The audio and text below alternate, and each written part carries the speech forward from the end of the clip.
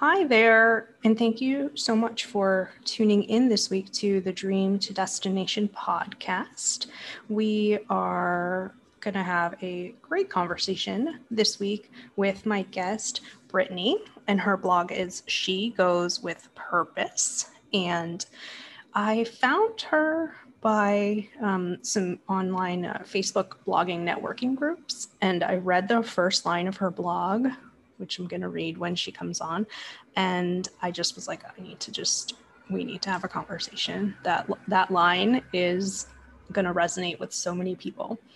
So Brittany is a traveler, a self-proclaimed homebody, and someone trying to strike a balance between those two extremes. So in the pages of her blog, you're going to find practical information about places she's been and tips to live and travel with intention. So welcome, Brittany. Thank you for joining me today. Hi, Shelly. Thanks for having me. You are very welcome. So like I mentioned, I read the first line of your blog and I don't know, it just really like super struck a chord with me. And I think that it will with a lot of people. And it says, I don't believe that anyone is truly fearless. So first of all, yes, you're so right. And I guess especially with solo travel, I know you've done some solo travel. That's something you hear a lot from people who haven't done it, and it's always like, you're so brave, you're so fearless. And it's like, no, I'm not. Of course I have fears. I'm a human, but you do it anyway. You have the fear and you do it anyway. I think for me, that's the key. So what was really the motivation behind, I don't believe that anyone is truly fearless? I mean, exactly that. Like, I wrote this post shortly after arriving in New Zealand by myself, so far away from home for the first time on like extended solo travel adventure. And talking to friends and family back home, they're just like, I can't believe you're doing what you're doing. Like, I would never be able to do that. You're fearless. And I'm just like, no, I'm not fearless. Like, I am so scared doing this, but I'm doing it anyway. Yeah, I think that's the way most things get done. And I actually think people like sort of put the idea in their head, like, I'm too scared, so I can't, and I just think, if you just replace can't with can, that's the only difference between a solo traveler and like someone scared to do it. You just make like that one little tweak, at least. Like, that's the way that I see it. So yeah, New Zealand, I don't know, like, I guess that's the farthest you can get away from the US for sure. Yeah, it's so far away. It took me like, I feel like it took me 3 days to get there. Like, it was so crazy far away. And you like time travel to get there too. It's like, I went from the east coast of the US to the west coast and then across the Pacific. So you cross the international date line. So like, I lost an entire day in the process of getting there because they're basically a day ahead of us here on the east coast. Yeah, I've been as far as Indonesia, but I did that route from Miami to San Francisco to, where did we go? Taipei. So that was the 12-hour flight, and then another 6 hours to Indonesia. And yeah, so it's 24 hours of like in the air travel time. And like that alone can really shake you up and shake your confidence. And I see you wrote in your blog, like, you describe yourself as stoic. But you say like that makes you laugh. What do you like for someone, I think, like, maybe more introverted or more quiet or more, seemingly like put together, how do you kind of like, how do you step into the unknown, let's say, of traveling alone? That's a really good question. um I mean, as an introvert, I prefer traveling alone. It's easier to do. Traveling even with like one other person is very draining. So, you know, like the getting out there and doing something by myself is no problem. But there is that underlying like anxiety that sometimes can hold you back. But when you want something so much, like you find the motivation to do it. Yeah, I think that's definitely the key. You know, it's Like, being like, I am uncomfortable, but I am doing it. You know, you can be both things at the same time. You can absolutely be both things at the same time. And it's a strange feeling, but, you know, just owning that apprehension and that fear and the anxiety and, you know, like holding on to it and using it to back up your motivation, I think is what helps. Yeah. So this blog, which again, there's a link to the blog in the show notes if you want to check it out. It's like really like we chatted a little bit beforehand before hitting record, and you called it like stream of consciousness writing. And it really is like very confessional. It's very like personal, and I'm like so honored that you are sharing that on the podcast. But yeah, I think again, I think this is just something that like a lot of people would really, you know, resonate with. You talk a lot about, you know, fears, anxieties, and depression. And, you know, I think, again, that's just like even statistics show that that's something that comes up for just more and more of the population year after year. So, you know, please do head to the blog that is linked in the show notes to read the full thing. But we're definitely going to be talking about how travel has forced Brittany and can force you to face your fears and, you know, to just really find that balance, you know, between the two opposites where they can both exist, where you can both be nervous or scared or whatever word you want to use, but be doing it anyway. So you talk about fear is not something to mess with. And again, like, I mean, I personally just like so many things you say in this blog, I was like, yep. Like, so fear is not something to mess with. So what do you mean by that? So like, you know, you feel fear for a reason. It's your, you know, little Neanderthal brain telling you that you're in danger, like something's gonna harm you or, you know, kill you even. And so I don't think it's anything to brush off. It's like it's an intuition. And you really have to pay attention to your intuition when you're traveling, especially solo as a female. And so even if it's like a silly, or, you know, like what you think is a silly fear, I think it's something to at least pay attention to.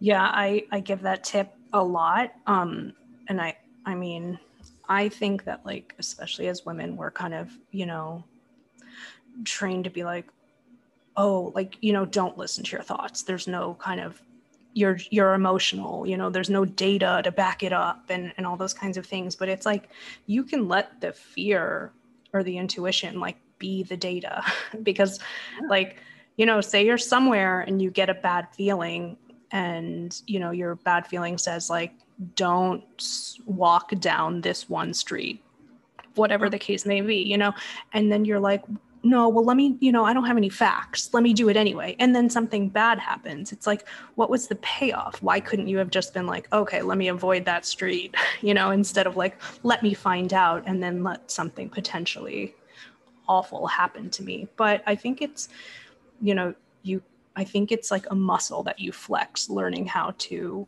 pay more attention to your intuition. And for me, solo travel was like, okay, I instantly have to pay attention.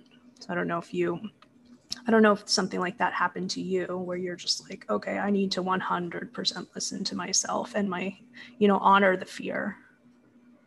There was like on this trip in New Zealand, there was like a couple of things that, like a little trigger went off, and I was like, I don't like this. Like, maybe I should like change my plans here. And there was one instance where I didn't, because I'm like, oh, it's too much work to change my plans at this point. And I just went through with it, and it ended up being awful. Like I definitely did not listen to my intuition, and it turned out to be a waste of a whole week and a bunch of money, and it was not good. So I showed up at this hostel. Gosh, I'm blanking on where it was. I've probably like wiped it from my memory because it was so bad.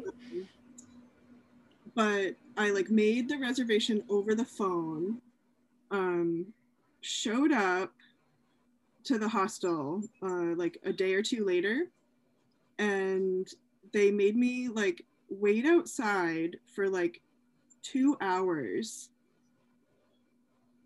And the whole time I was like, why am I like just waiting outside? Like I didn't pay a fee, like I didn't put a deposit down, like I have no commitment to this place, like I should just go. And then I just kept on waiting. I'm like, I'm just gonna wait because I don't want to, walk across town to another hostel, or use up my data to find another place to call.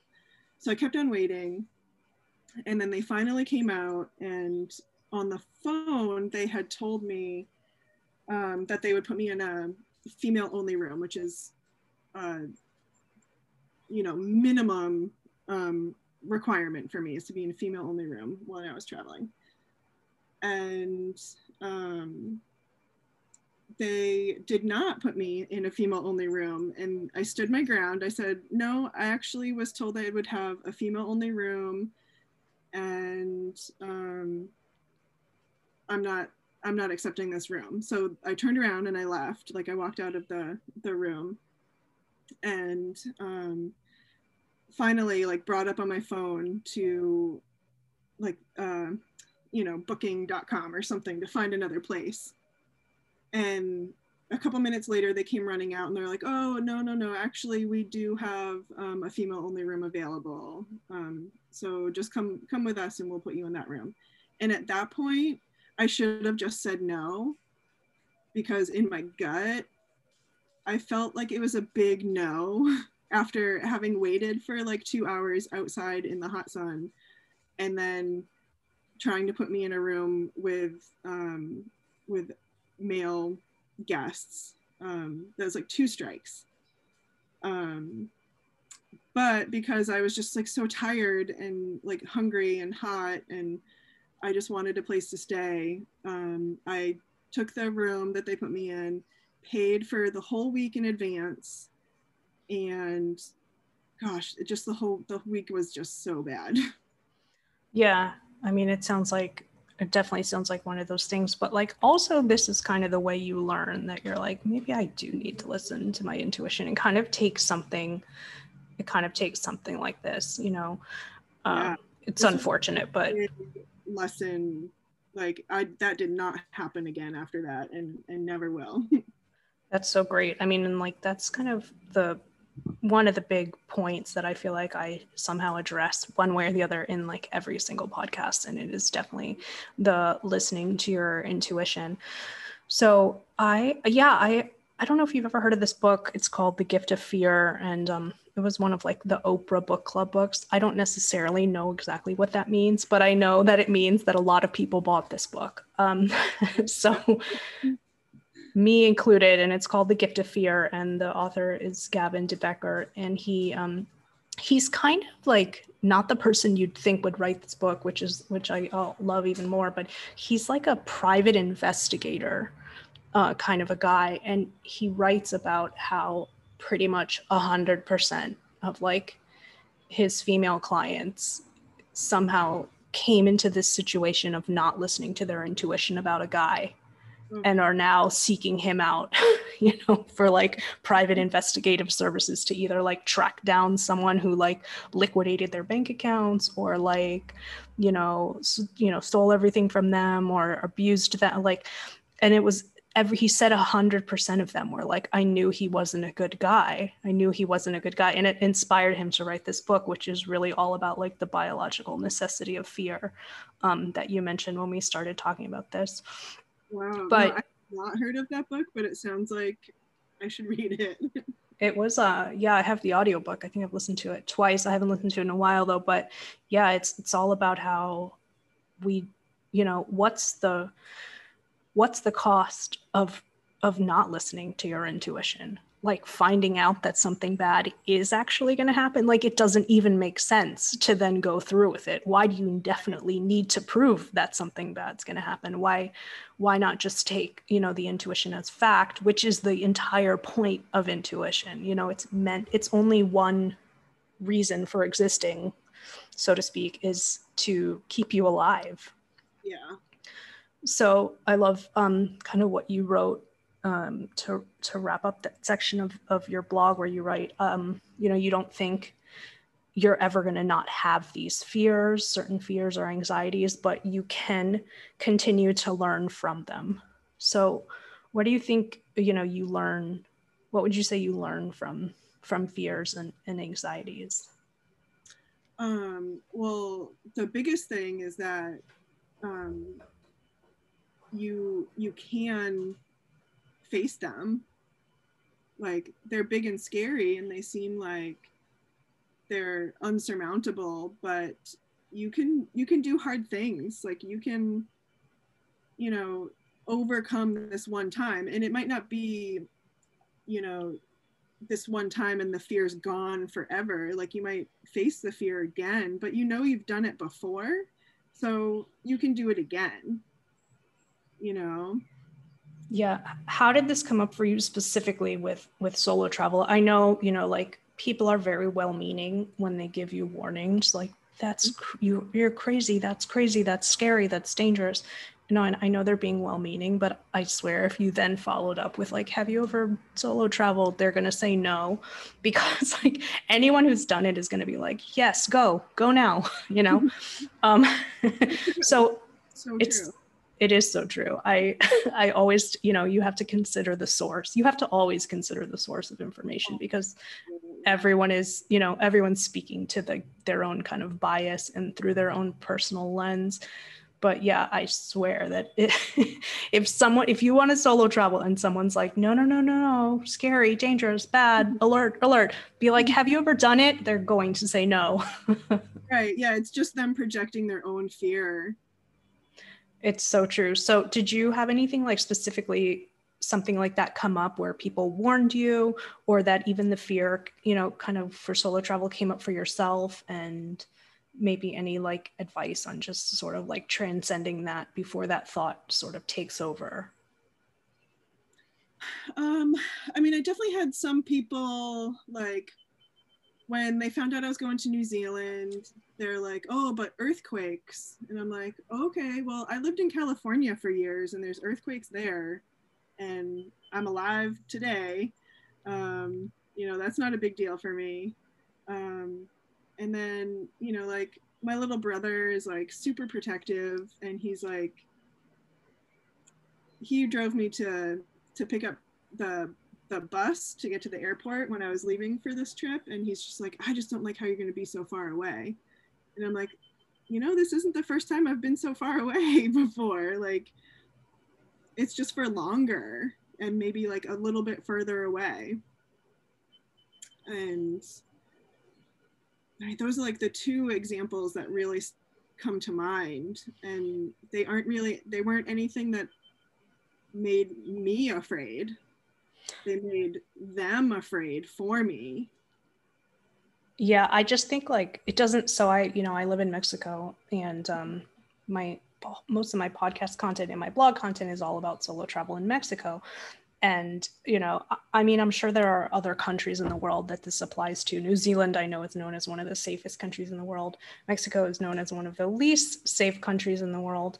But, I feel like definitely if you mention that you're going solo traveling anywhere, even New Zealand, considered the safest country in the world, or Mexico, it doesn't matter what country, you're going to get warnings from people. And I think it's just their default response.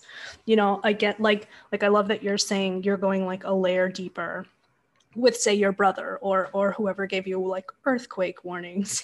They're like, oh, there's earthquakes, and you're like, but I lived in a place with earthquakes.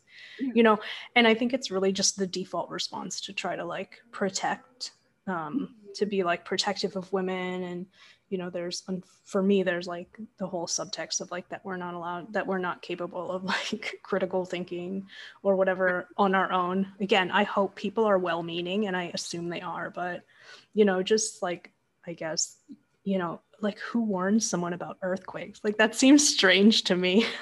It was, yeah, that was a really strange, because there was like the big Kaikoura earthquake, like, I don't know, like weeks or like a month before I was leaving. And I was like, cool, thanks for pointing that out. I can't wait to go see it. Like. Yeah, I think it seems to me that it's like people are, I mean, of course it was probably in the news and all that kind of stuff, Yeah. but it seems like digging for a reason to like warn you, Mm-hmm. maybe unnecessarily. So, yeah, you write that like certain fears might not be easier than others. Can you talk about maybe like some of the ones that are like, easier, and maybe just like an easy way to work through it, or maybe something, harder that, you might have to like do a little bit more like prep for in your mind? Mm. So like, I don't know if this is what you're exactly asking, but something that really gets me is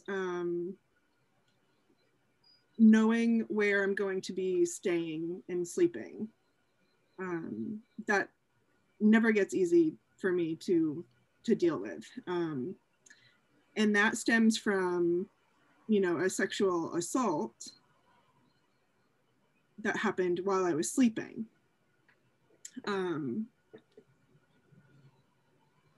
And as much like pre-planning as I do, like booking places and, if I'm staying with like friends, like asking all the right questions about who else is going to be there, and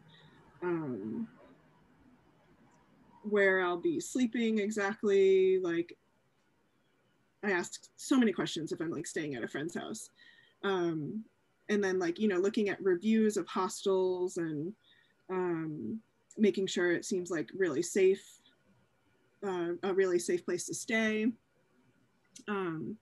Doing all the legwork. Like I think I go above and beyond in that department. And I don't know if I'll ever stop going above and beyond when it comes to planning that part of my travel. Just because that's like a really big, deep seated anxiety for me. I don't know if that answered that question. No, yeah, I mean, like that's like, first of all, I'm sorry that happened to you, but that's like a deep level of like self-awareness, that you have about yourself. And again, like honoring that for you and taking the time to ask extra questions or do extra work on your own part, because that if you're sort of anxious about that, it can just sort of spiral, I guess, into like, I guess, I don't know, I don't want to like say bigger problems, but those kind of things like throw you off, I think, in general. Like when you have, it's, you take the time to do your research, because it's going to like mentally sort of, you know, give you harmony. Yeah, like I feel more prepared, and I feel like you know, like I'm advocating for myself, and like just knowing that I have that part all set, and like these places are my choice, it makes me feel much better. And it's still, you know, it doesn't take away the anxiety of getting to that place, and you know, like trying it out and making sure that I actually do feel safe there. It doesn't make that fear go away, but it definitely helps to like go in prepared. Yeah, I love what you wrote in the blog, that facing certain fears may not get easier the more you do it, but recalling the skills you learn will. Right. So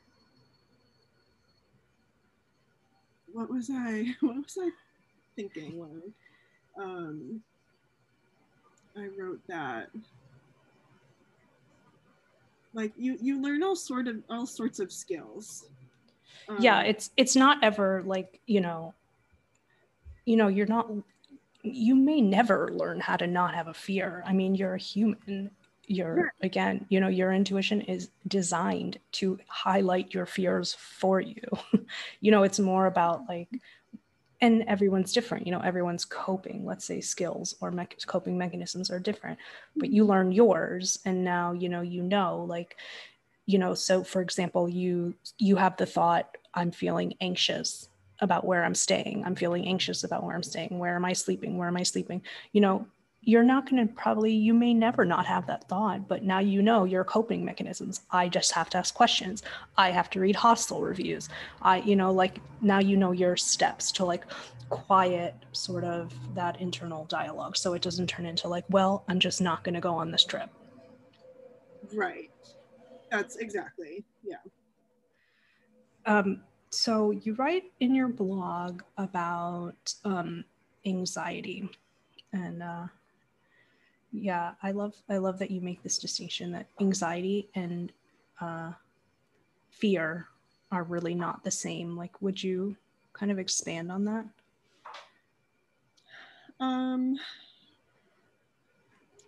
Yeah, so anxiety is like anticipation of something that hasn't happened yet.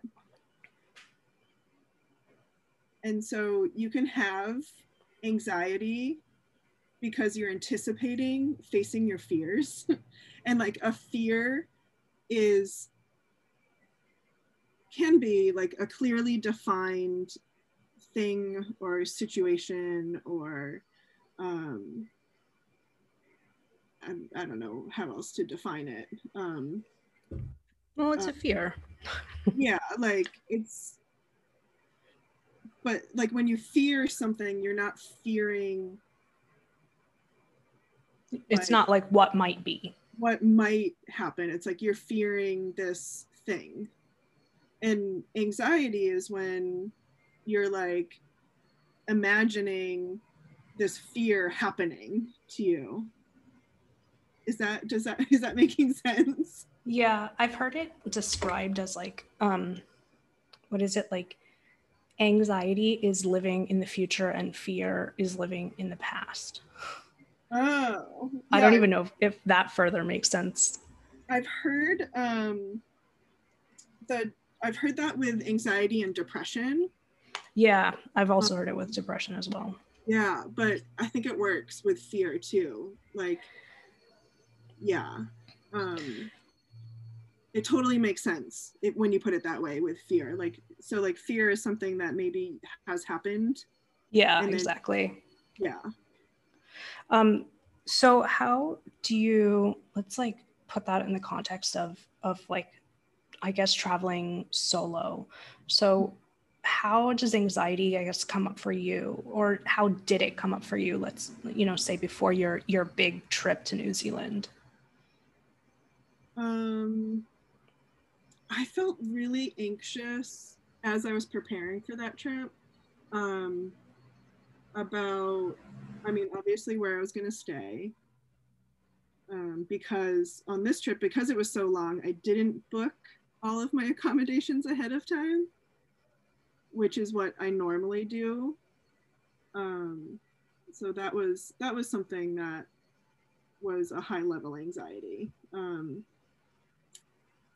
But otherwise, I also felt anxiety about what I was going to bring with me. Like, I didn't want to be unprepared for anything, especially because I was going on a working holiday visa and I wasn't sure what kind of work I was going to be doing. So I didn't know what type of clothes to bring. Like if I needed like farm kind of clothes or office kind of clothes, or like if I was going to be working in restaurants, like what kind of shoes would I need? Like it was that caused me a lot of anxiety. Well, yeah, it's definitely all of the unknowns Yeah. of travel, which honestly is kind of like, of course that's going to come up for you, but that's going to come up for you. Like if you're going shopping, you're going to be like, oh, am I going to a big, huge mall where I walk a lot? Is this mall usually cold? Should I bring a sweater? You know, it's like the same kind of things, I guess, just maybe like on a bigger scale. Kind of bigger scale, yeah. So what was there anything, you know, as prepared as you seem to have been, was there something maybe that, you know, you didn't bring and then realized it wasn't actually a problem after all anyway? I actually think more I brought so much stuff that I ended up not using. Exactly. That's everybody. Such a waste of like lugging it around. Half the stuff I brought with me, I just kept in storage the whole time I was there. And I was so annoyed with myself. Yeah, I think this is like an especially bigger problem, I think, for people from the US. Like now I've been in Mexico 3 years now, and like I have like it's like kind of like funny how it's like there's all kinds of blogs for, you know, US audiences about like how to only travel with a carry-on. Like I've seen like every Mexican travels with a book bag for a week. Like, you know, and it's because like Americans just like we just have more stuff. Yeah, we have So more stuff, and like we think that we can't get the same stuff anywhere else. Like I brought these like big hiking boots because I thought I was going to go on all these hikes, and I actually ended up not hiking. I actually preferred hanging out in the cities when I was in New Zealand. But I brought these hiking boots, and they're so big and clunky, and I just carried them around the whole time. And I could have just bought hiking boots while I was there if I needed them. yeah, and of course that's like an extra payment that nobody wants to make, and that's a big part of why, you know. But yeah, but that's, you know, you can. I could have if I needed them. And like that's the case with so many other things. Yeah. So I know we're going to get to, you know, your actual fears, like the title of the blog, How Travel Forces Me to Face My Fears. There are like some actual fears with like actionable tips that you have about how travel has helped you with your own. But I love what you wrote here about anxiety. And it says, for those of you who also experience pre-travel anxiety, which side note is everybody alive, stop right now and think about the root of your anxiety. How is it manifesting and what does it really come down to? So what do you mean by that? And how can people kind of like walk people through the process of like, okay, so I'm feeling anxious, you know, do I need to bring my hiking boots? Like, what would you do to kind of like backtrack that to like a state of calm? So yeah, I think it's like just what I said. Like I brought them because I didn't want to be unprepared. And that I think feeling unprepared is like a control thing, which actually a lot of people who suffer from anxiety have this, you know, need to control situations, and then when they feel like they are losing control is when anxiety comes up. Yeah, again, it's like that living in the future. In the future, yeah. So, you know, it hasn't even happened yet, but maybe I might need this, maybe. mm-hmm. And you know, the anxious person will think like, well, what will other people think if I show up and I'm not prepared for this, you know, hike that we're gonna go on. I have to like go buy hiking boots or whatever it is, like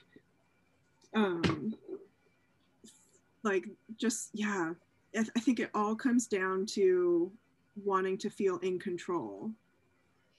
Yeah, and I really think that's, so I traveled solo for about a year straight, and I think that's the first thing that has to go for me, or for me that was the first thing that went. Yeah, or mm-hmm. like, but I mean, then I started realizing like you were never in control. You just kind of convinced yourself you were, you know?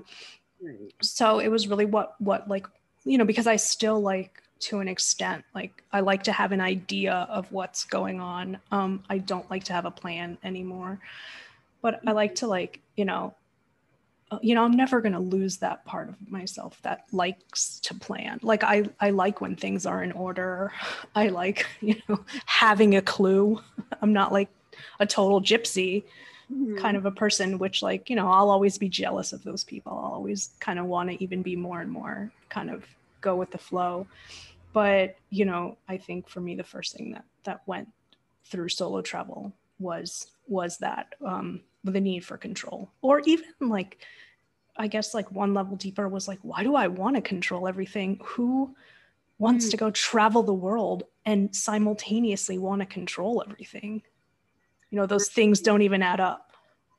Right. I think like most, well, I could see some people traveling that way, but yeah, I'm with you. I'm not that way, except for where I sleep. Control of that. But otherwise, I am pretty flexible with everything else that happens when I travel, especially after this this trip to New Zealand. I definitely learned a whole lot about myself on that trip. Yeah, would you say that you you know, you changed a lot after that trip? Yeah, for sure. Yeah, you know, I was going to be there for a year, ended up only staying for 3 months, but it was an incredible 3 months. Just like 3 months of almost constant travel around the country. And I definitely learned how to be even more self-aware. Like I'm so self-aware, it's ridiculous. And I know exactly what I need from myself and what I need from other people when I travel, and even when I'm not traveling. I know how to like soothe myself if I am feeling anxious. And all because like when I was there, I only had me to rely on. So I had to learn these things, you know? Yeah, I always tell people that travel, especially solo travel, is like the quickest form of therapy. And I did traditional therapy, which like I credit so much to like becoming like what I consider a strong and independent person, to actual traditional therapy. Mm-hmm. But I learned in like 1 week of solo travel what like took us a year in therapy. Yeah, right. So I also have been in therapy myself, and specifically, I found a therapist that would help me learn cognitive behavioral therapy. I don't know. Yeah, no, that's what I did. Yes, Oh my gosh, it is a life changer. And I put a lot of those lessons I learned learning cognitive behavioral therapy into my travel experiences. If you can imagine how, I mean, like, often that yeah, would. no, yeah. And I probably did the same because, like, and if anyone's never heard of that, it's like basically instead of like talking therapy, let's call it, it's more like how to make behavior changes. So, you know, I guess with a lot of people with therapy, they're like, why did this happen to me? You know, like, in your sort of, you can get caught in a spiral or a loop of like, why? Because every answer to why opens another door that you want to ask why about that. So it's about, you know, ways to change your behavior, to change, you know, your thought processes too. So Exactly. yeah. It like teaches you how to think differently about situations. It's incredible, and I think everyone should have some training in it. Me too. I say that like therapy's like, there's nothing that really everyone should do except therapy. I think everyone should do some form of therapy. But yeah, and I always just like follow that up with like, you know, solo travel is the quickest form of therapy, or definitely has been for me. For me too. Yeah, for sure. So we're going to take a very quick break and we're going to come back and actually like kind of talk about like specific fears. I know you mentioned the one about feeling safe where you sleep, but hopefully we can get into that a little bit more, and some other fears that you have that also might resonate with people. So we will be right back. Welcome back. And as mentioned, we are going to be talking about some specific fears. And of course, these are Brittany's specific fears, but it's more like about, you know, recognizing your own and then finding your own kind of coping mechanisms or coping skills, however you want to call it, ways to transcend the fears. You know, and a good way to do that is by seeing how other people do it. So she writes in her blog that some of her biggest fears either came true on her way to New Zealand, or when she started traveling around New Zealand when she actually got there. And look, she's alive to write about it. So I found that really funny because that's definitely true. I think, you know, the worst case scenario when a fear comes up is like letting it spiral into paralysis. So you're then not going to do things because the fear has taken over. Where, you know, as I mentioned, I don't know. I know people are well-meaning when they say that you're brave if you solo travel, but it's really like you're the opposite of brave. You're scared, but you're doing it anyway. So, yeah. So you have in this blog some of what you call your major fears. And I know one of the ones you wrote about is some like PTSD. And would you be so kind as to kind of talk about some, you know, you don't have to get into, of course, what happened to you, but like how you deal with that? Because I think a lot of people are, you know, at least on some level, you know, suffering from PTSD of some kind, whether, you know, it was, and it's really like how you manifest it, you know, you could have like seen a car accident happen and now you have anxiety in a car or fears about someone else driving you around in a car, and like nothing essentially happened to you, but you know, we kind of feel those feelings the same in our body. That trauma lives in our body regardless of the situation. Yeah, that is a really good point. And that's something I learned when I first started doing the cognitive behavioral therapy. It was specifically for PTSD, and you know, the therapist had taught me that PTSD it's not, you know, most people think that it's like military veterans that have PTSD.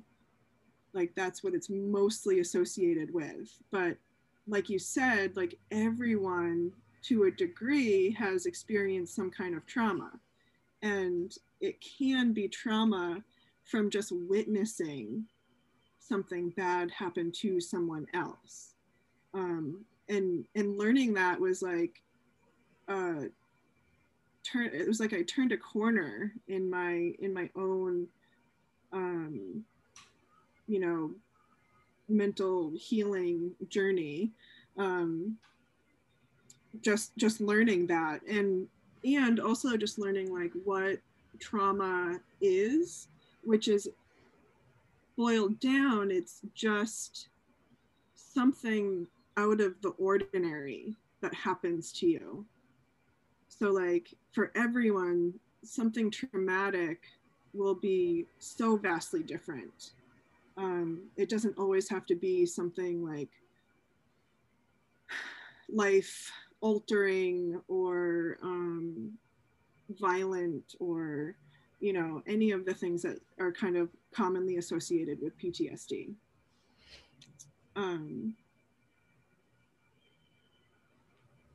But for you specifically, your fear comes up with sleeping. Yeah. So since that sexual assault happened so long ago, I just have trouble sleeping anywhere. I, you know, suffer from insomnia, waking up in the middle of the night for no reason. And it's taken a lot of trial and error to get to a place where I can sleep through the night, even just at home. So then add in traveling and sleeping in unfamiliar places on, you know, like a daily basis almost. It was really hard to deal with at first. And like I mentioned before, to prepare for that is how I do all of the like pre-planning and all of the research. That really makes me feel better about actually going and sleeping in unfamiliar places all the time. I think sleep specifically is like a big topic. Is there anything like that you know, like maybe do you do like meditation techniques, or you know, like melatonin I know is like good for sleep, or things like that you know has helped you? Because that's like, honestly, that's, I feel like a lot of people could talk themselves out of travel by just being like, I don't sleep well, I'm not, and being in an unfamiliar situation is even worse. Like, you have to sleep to live. It's one of those things, like, you know, you can't travel if you have a fear of drinking water because you need water, you know, you know, and you need sleep. So I think that's something that someone could kind of easily talk themselves out of. So how do you, with, you know, knowing yourself well enough to know how big of a fear that is for you, how do you, besides like the planning, is there any other ways that, or tips that you have? Yeah, so actually, like while like after all the pre-planning and making sure I know where I'm sleeping, once I'm actually there, and because you're right, sleep is so important. Like, who wants to be traveling and be sleep deprived and, you know, like groggy and not able to actually enjoy where you are? Sleep is very important also for staying healthy while you're traveling. So like, I always get a full night rest when I'm out traveling. I'm that person that will go to bed early so that I can get up early the next morning. Some things that I do, melatonin really, really works well for me. And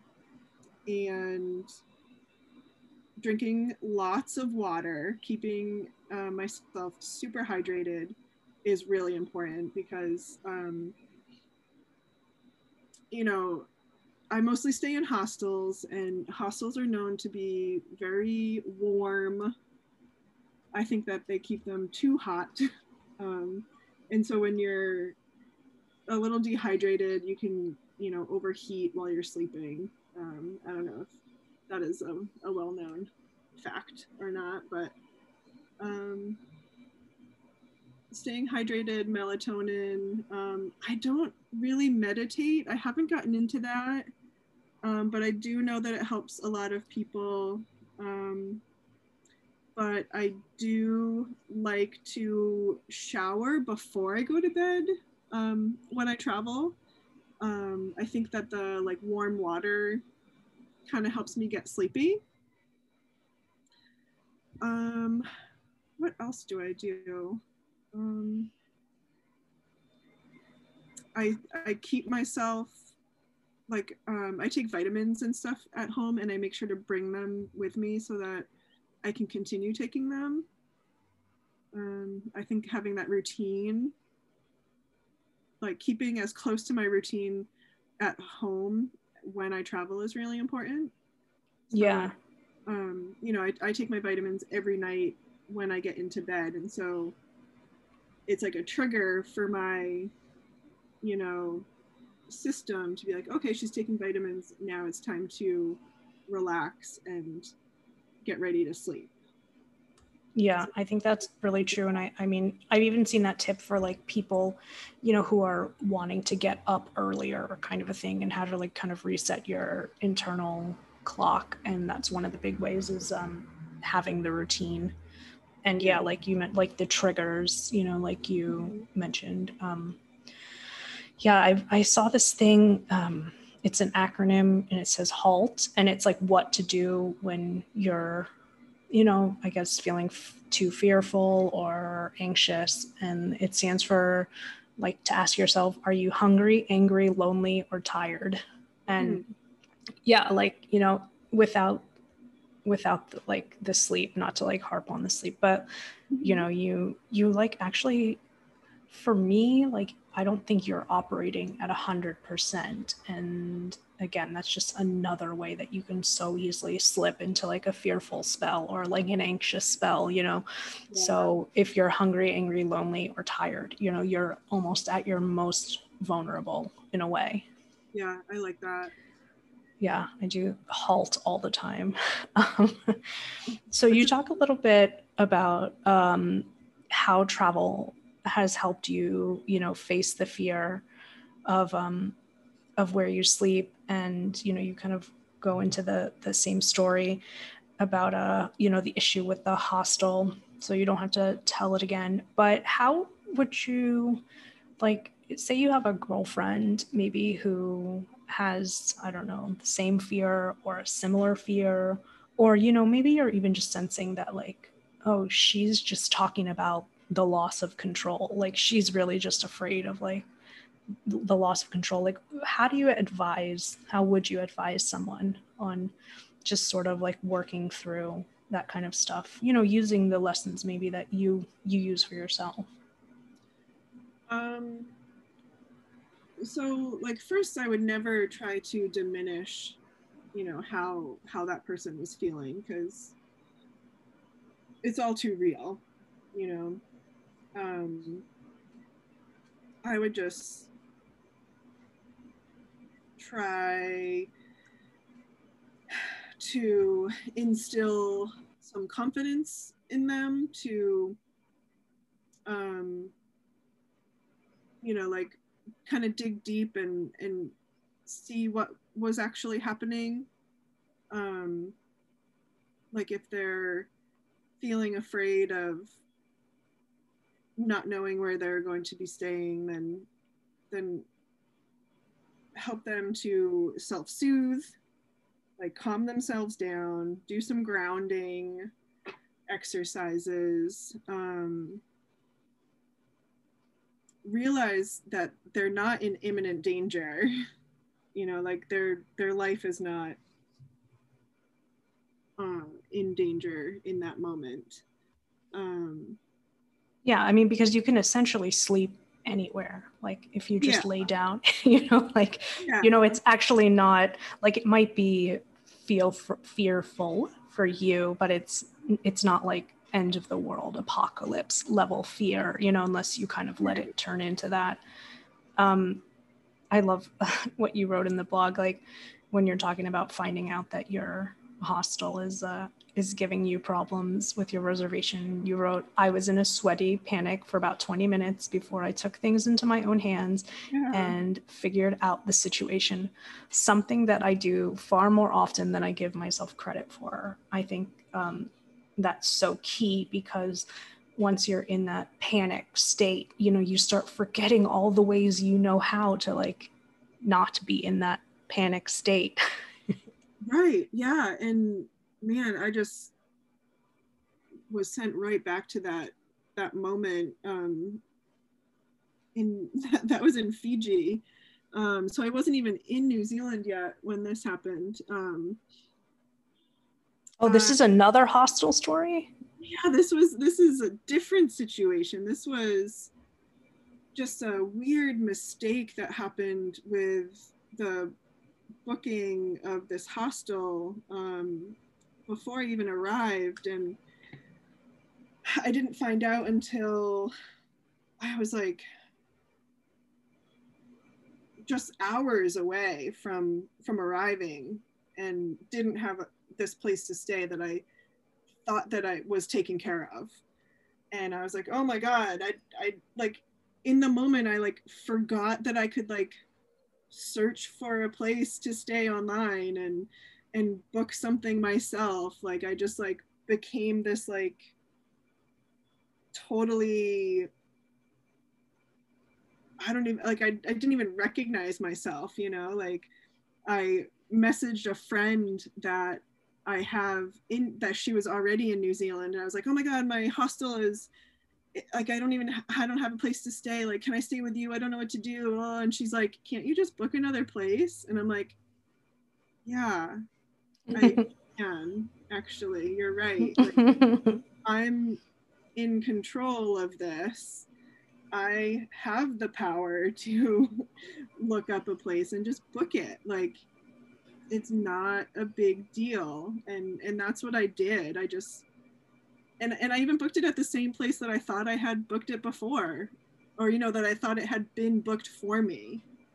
Because it was the working holiday visa company that like I went through that was supposed to have done it for me.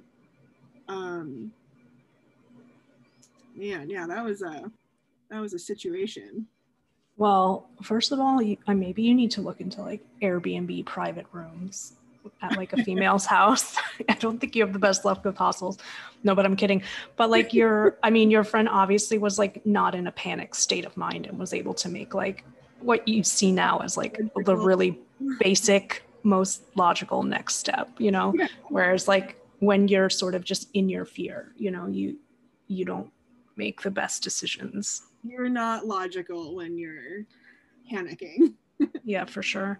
But yeah, like again, I for me, I just can't ever stress enough that like solo travel has like taught me in a million different ways how not to like get to that place. You know, how to keep asking yourself questions until you realize that like, oh wait, this is actually not the end of the world. Like even if I had the thought that it was, like I can have another thought that it's not, you know? Mm-hmm. So, okay. Yeah, I didn't realize this was a second hostel story. I didn't. I forgot about this one actually. And this, like, you know, the whole thing is in the blog, but I love that you kind of touched on like, you know, you're confronted with this, like, do you have to stay in the, you know, the co-ed dorm and not wanting to, and like the difference of you in your late 20s would have been like yes, and you in your 30s, you know, now you have no problem saying like no thank you, I'll find another place, you know, walking away from a situation that doesn't suit you anymore. And like that's exactly the kind of like coping mechanisms that I think, you know, you only get from facing your fears. Right. And you know, and I don't want to say it has to do with like life experience or anything, because I'm sure there are women in their 20s that are, you know, at this level now. But like when I was in my early 20s, I was just like I didn't want to ever make anyone else feel uncomfortable, so I would make myself feel uncomfortable to mitigate causing that for anyone else. So I would not like stand up for myself, and you know, situations like this would have gone completely different. Well, good for you. I mean, I think like an overarching theme, at least that I pick up on, is like, you know, like the doing it anyway, like the continually like doing it anyway. Like I don't like, I'm not, you know, this isn't ideal. Can I make it ideal? If not, like what's the best case scenario? Can we do that? You know, and just kind of not letting anything be like a full stop hard no to, like, you know, in this case solo travel, or really just doing the thing you want to do. Yeah. So one of your other fears is large crowds, especially in enclosed spaces, which, I mean, is that agoraphobia or is that big open spaces? I think that's open spaces. Oh, I don't know. I'm not sure. Yeah, agoraphobia is like the fear of big, huge open spaces. I think a lot of people end up just sort of staying in their homes with that one. So whatever the opposite of agoraphobia, which I don't know what that is. So your fear is large crowds, especially in enclosed spaces. So how do you cope with that in travel? I mean, even airports can have large crowds and are in enclosed spaces. So that's even like step one. Everywhere is like so crowded when you travel. It's crazy. And yeah, I don't know, is it claustrophobia would be the opposite? Oh, yeah, I don't know how I didn't remember that. No, it is. Yeah, but I like think so. For me, if it's exactly that, because I'm like okay with small spaces. It's just the people and the crowd that I'm like, like I'm fine on a plane, but then, you know, when I actually sit and think about like how many people are actually there, it's like, oh my god, so many people. Yeah, I think crowds are a big thing, especially even like now. I think. Oh gosh, yeah. But I think our lives have become like very specific. Like you can go online and find your like little like niche of people and do very like niche things nowadays. And like before, back in the day, it was like you had to like cast like a larger social net, you know, to find your group of people. Let's say, and now you can just go online and be like, people who like to do acro yoga on this one beach in San Francisco, and you'll find those 12 people. You know, yeah, there's all your best friends right there. Yeah, so like I think even more and more like the skill of being in like super large crowds, and of course enclosed spaces, claustrophobia I think is a big thing with a lot of people. So what are some ways that you deal with these things? So what I always try to do is if I'm in a crowd, which is very often, I try to stay on like the outside of the crowd. I don't like put myself in the center where I could get like, you know, like my anxiety manifests in imagining this thing that will never happen, is the crowd like comes in on me and just like squishes me, and like I get lost and like fall down and everyone's like trampling me. Like that's what my anxiety imagines. So I tend to stay on like the outside of the crowd, like in the back or on the sides, where I feel nice and safe. I always know where the exits are. Like, if there is an emergency in a crowd, you can come to me and I'll be like, this is where we need to go. This is how we get out the fastest. Like I make an escape plan immediately when I enter a place that is crowded. And I always have things with me that are very comforting.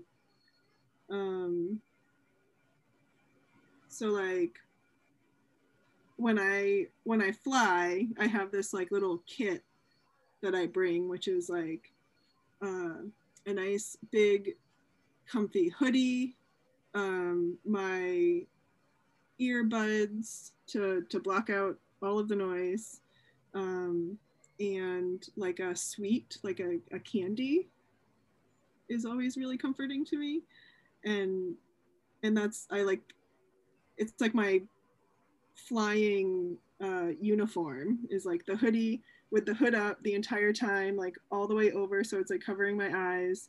My earbuds are in, I'm listening to like probably this playlist that I made specifically for flying, and I'm just like constantly eating the candies, and I just forget where I am for a little while. Yeah, and you also mentioned sitting in a window seat. Oh gosh, yeah. So that's like part of being on like the outside of like the crowd. Yeah, and also you like, you know, have access to being able to look out a window. So even though you're definitely in an enclosed space, you know, you can kind of trick your brain into being like, no, we're not. You know, look at this window with this view. Like, look at this proof that we're not. Yeah, I can definitely see that I'm like having a conversation with someone who's been through some therapy.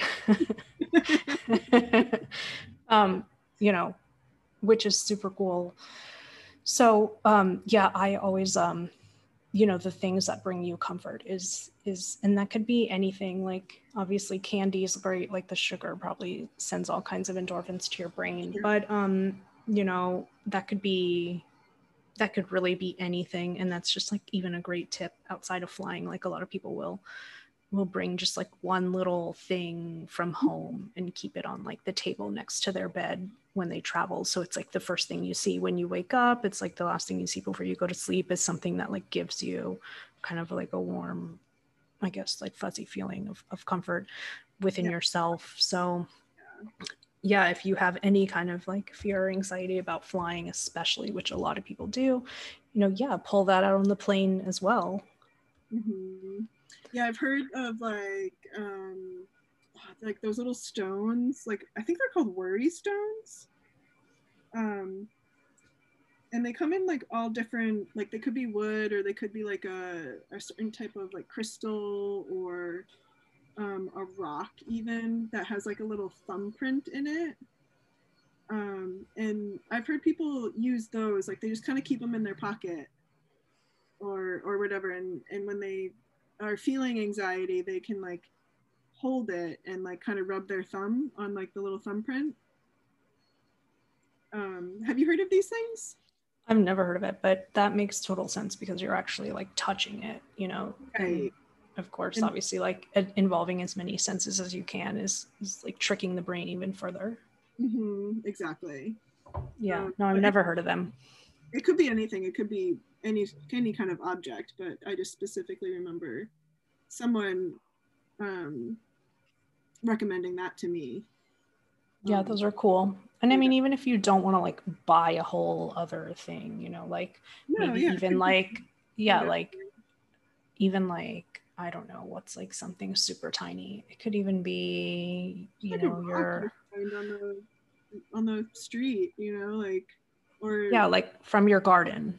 Yeah, or like from the beach or something, or yeah, from your favorite beach, exactly. Like a shell, or even like, you know, they like even a hair tie or a bracelet around your wrist, because you're going to see that all the time, and that's like another thing that you can easily touch. Anyway, yeah, so specifically you write about how travel has helped you to face this fear of large crowds in enclosed spaces. So will you tell me about this, your final flight from Fiji to New Zealand story? Oh yeah, so when I booked the flight, I had selected a window seat, which I always do on every flight that I take. Like I pay the extra if it costs extra, because for my peace of mind, that's what I need. So I checked in for this final flight from Fiji to New Zealand, and the woman informed me that I would be in an aisle seat, and I was like, no, no, no. Like I selected a window seat specifically because I need it. And she's like, well, that's not how it works, actually. It's just you're assigned. And I tried to argue, like, no, I had like, you know, selected it and paid extra even. And she still was just like, nope, it's assigned when you get here. And I'm like, that is just not true.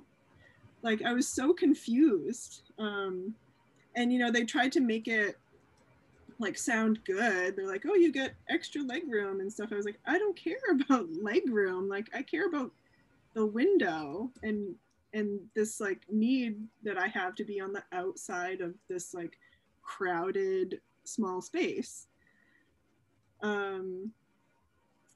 But she didn't change. She didn't like allow the change. So I boarded the plane and sat in my aisle seat and really started to kind of panic when I was on that plane, or like, you know, getting into that aisle seat. And at that point, I did speak up. When in other cases, I may not have spoken up and I would have just like dealt with it. But it was like I want to say it was like a 5-hour flight, like 4 or 5 hours. And I'm like, can I actually like do this? Like sit in the seat for 4 or 5 hours and like feel this way for that long? Like I didn't think I could sustain the heart rate that I had at that point. So I like, you know, called the flight attendant over and I was like, I really don't want to sit here. And it was an exit, like it was like emergency exit row as well. So, you know, like when you sit in one, you agree to be the person to like take care of the whole plane and like open the emergency door and whatever, which I think I could have handled if I was on the inside, or, you know, on the outside, or however you would say it, if I was like in the window seat. But since I wasn't, and I was sitting next to a couple who I did ask if they would like switch with me, and they would not switch with me. So I had to like really stand up for myself and be like, I cannot sit here. And she was like, you know, asked me, is it because you don't want to, you know, in case of emergency, be the person to open the emergency door? I was like, no, it's not because of that. I can't sit here. I'm like really panicking. I was supposed to have a window seat, and I explained the whole thing. And she didn't move me right away, but she like went and asked around other people around the plane if they would switch with me. And this man that was like in a window seat in the back somewhere said that he would switch with me. So we did. And I mean, I can't imagine how I would have felt for like 4 or 5 hours sitting in that seat, just panicking. I felt so much better when I was moved to the back seat. I'm glad that this story had a happy ending for you. Yeah. But yeah, I mean, like, I think it's definitely, you know, the whole topic of like, you know, what if you had just, you know, stuck it out, which you could physically do. You'd only have to sit. Like, that's all you were actually really required to do in that situation. But like, you know, speaking up for yourself and, you know, being like, I do have this kind of fear going on and I'm going to try and do whatever I can about it, you know, rather than just sitting in it and sitting with it. Like, you could have just sat there and been afraid the whole time and you would have made it to New Zealand just the same. Yeah. But, Right. you know, like, I think that's the difference of like bravery, what people want to call bravery, and like, you know, what really bravery is to me is like having the fear and doing it anyway. So it was probably even fear inducing to be like, no, I don't want to sit here. No, I feel this way about, you know, this. I paid for an extra scene, I didn't get it. You know, you're probably upset. You're probably a lot of emotions. And, you know, I feel like it was probably just as much fear to, you know, work through it. But, you know, I think what happened for you is probably honestly what would happen for most people when they sort of confront their fear and try to move through it. Is, you know, there's really there's a wonderful outcome on the other side in most cases. Right. And yeah, I think, you know, like I mentioned, it was the emergency exit row, and I really was like, what are they going to think about me saying that I can't sit, like I don't want to be in this situation, like, you know what I'm trying to say? Like, I did have the thought of like, what are they going to think of me for not wanting to sit in this seat? Like, are they going to think that I don't care about everyone on the plane in an emergency? Like,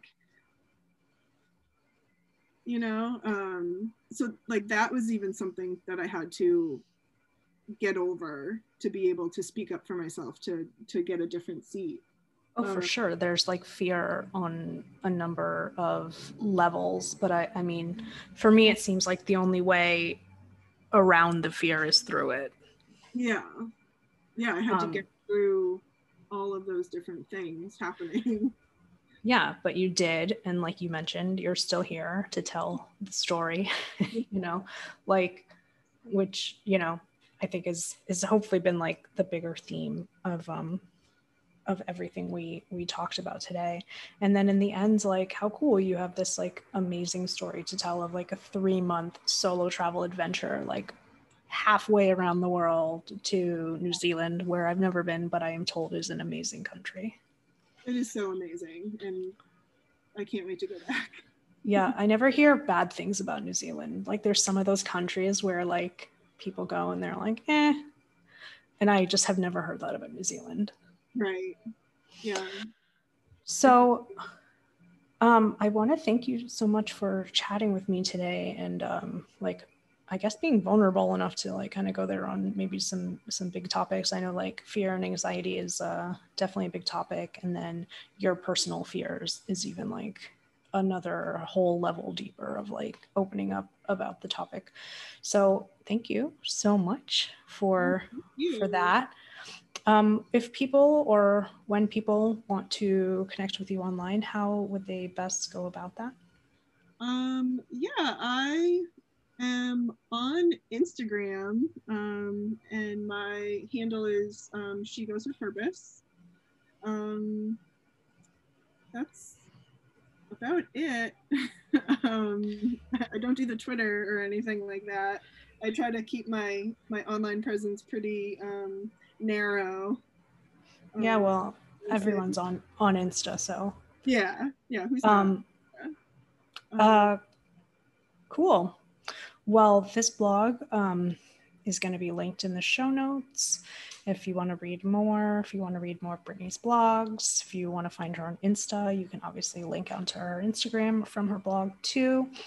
So I hope you got a lot out of this talk. Fears and anxieties are really not something to, I hate to like use the definition, but they're not something to fear. They're more something to understand and figure out your best ways for dealing with them, because that's going to be different for every single person. And what worked for Brittany might not work for you, but you know, hearing other people's stories like this is a good jumping off place. So now you have like, okay, well, I'm kind of afraid of planes, so maybe I'll try this window seat thing and see if that works for me.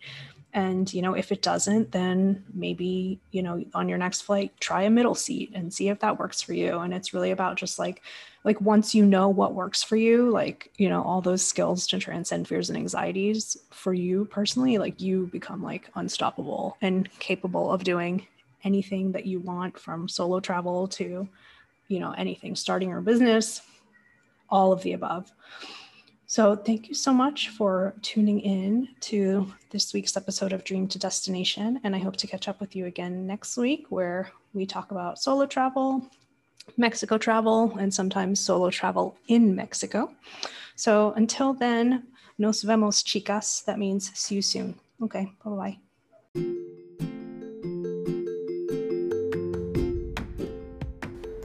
Thanks again for tuning into this week's episode of the Dream to Destination podcast. I hope you continue tuning in as I release new episodes each Monday. If you prefer to be notified when they come out, just head to your podcast provider of choice and hit that subscribe button. If you listen on Apple Podcasts, please also consider leaving a written review and a star rating.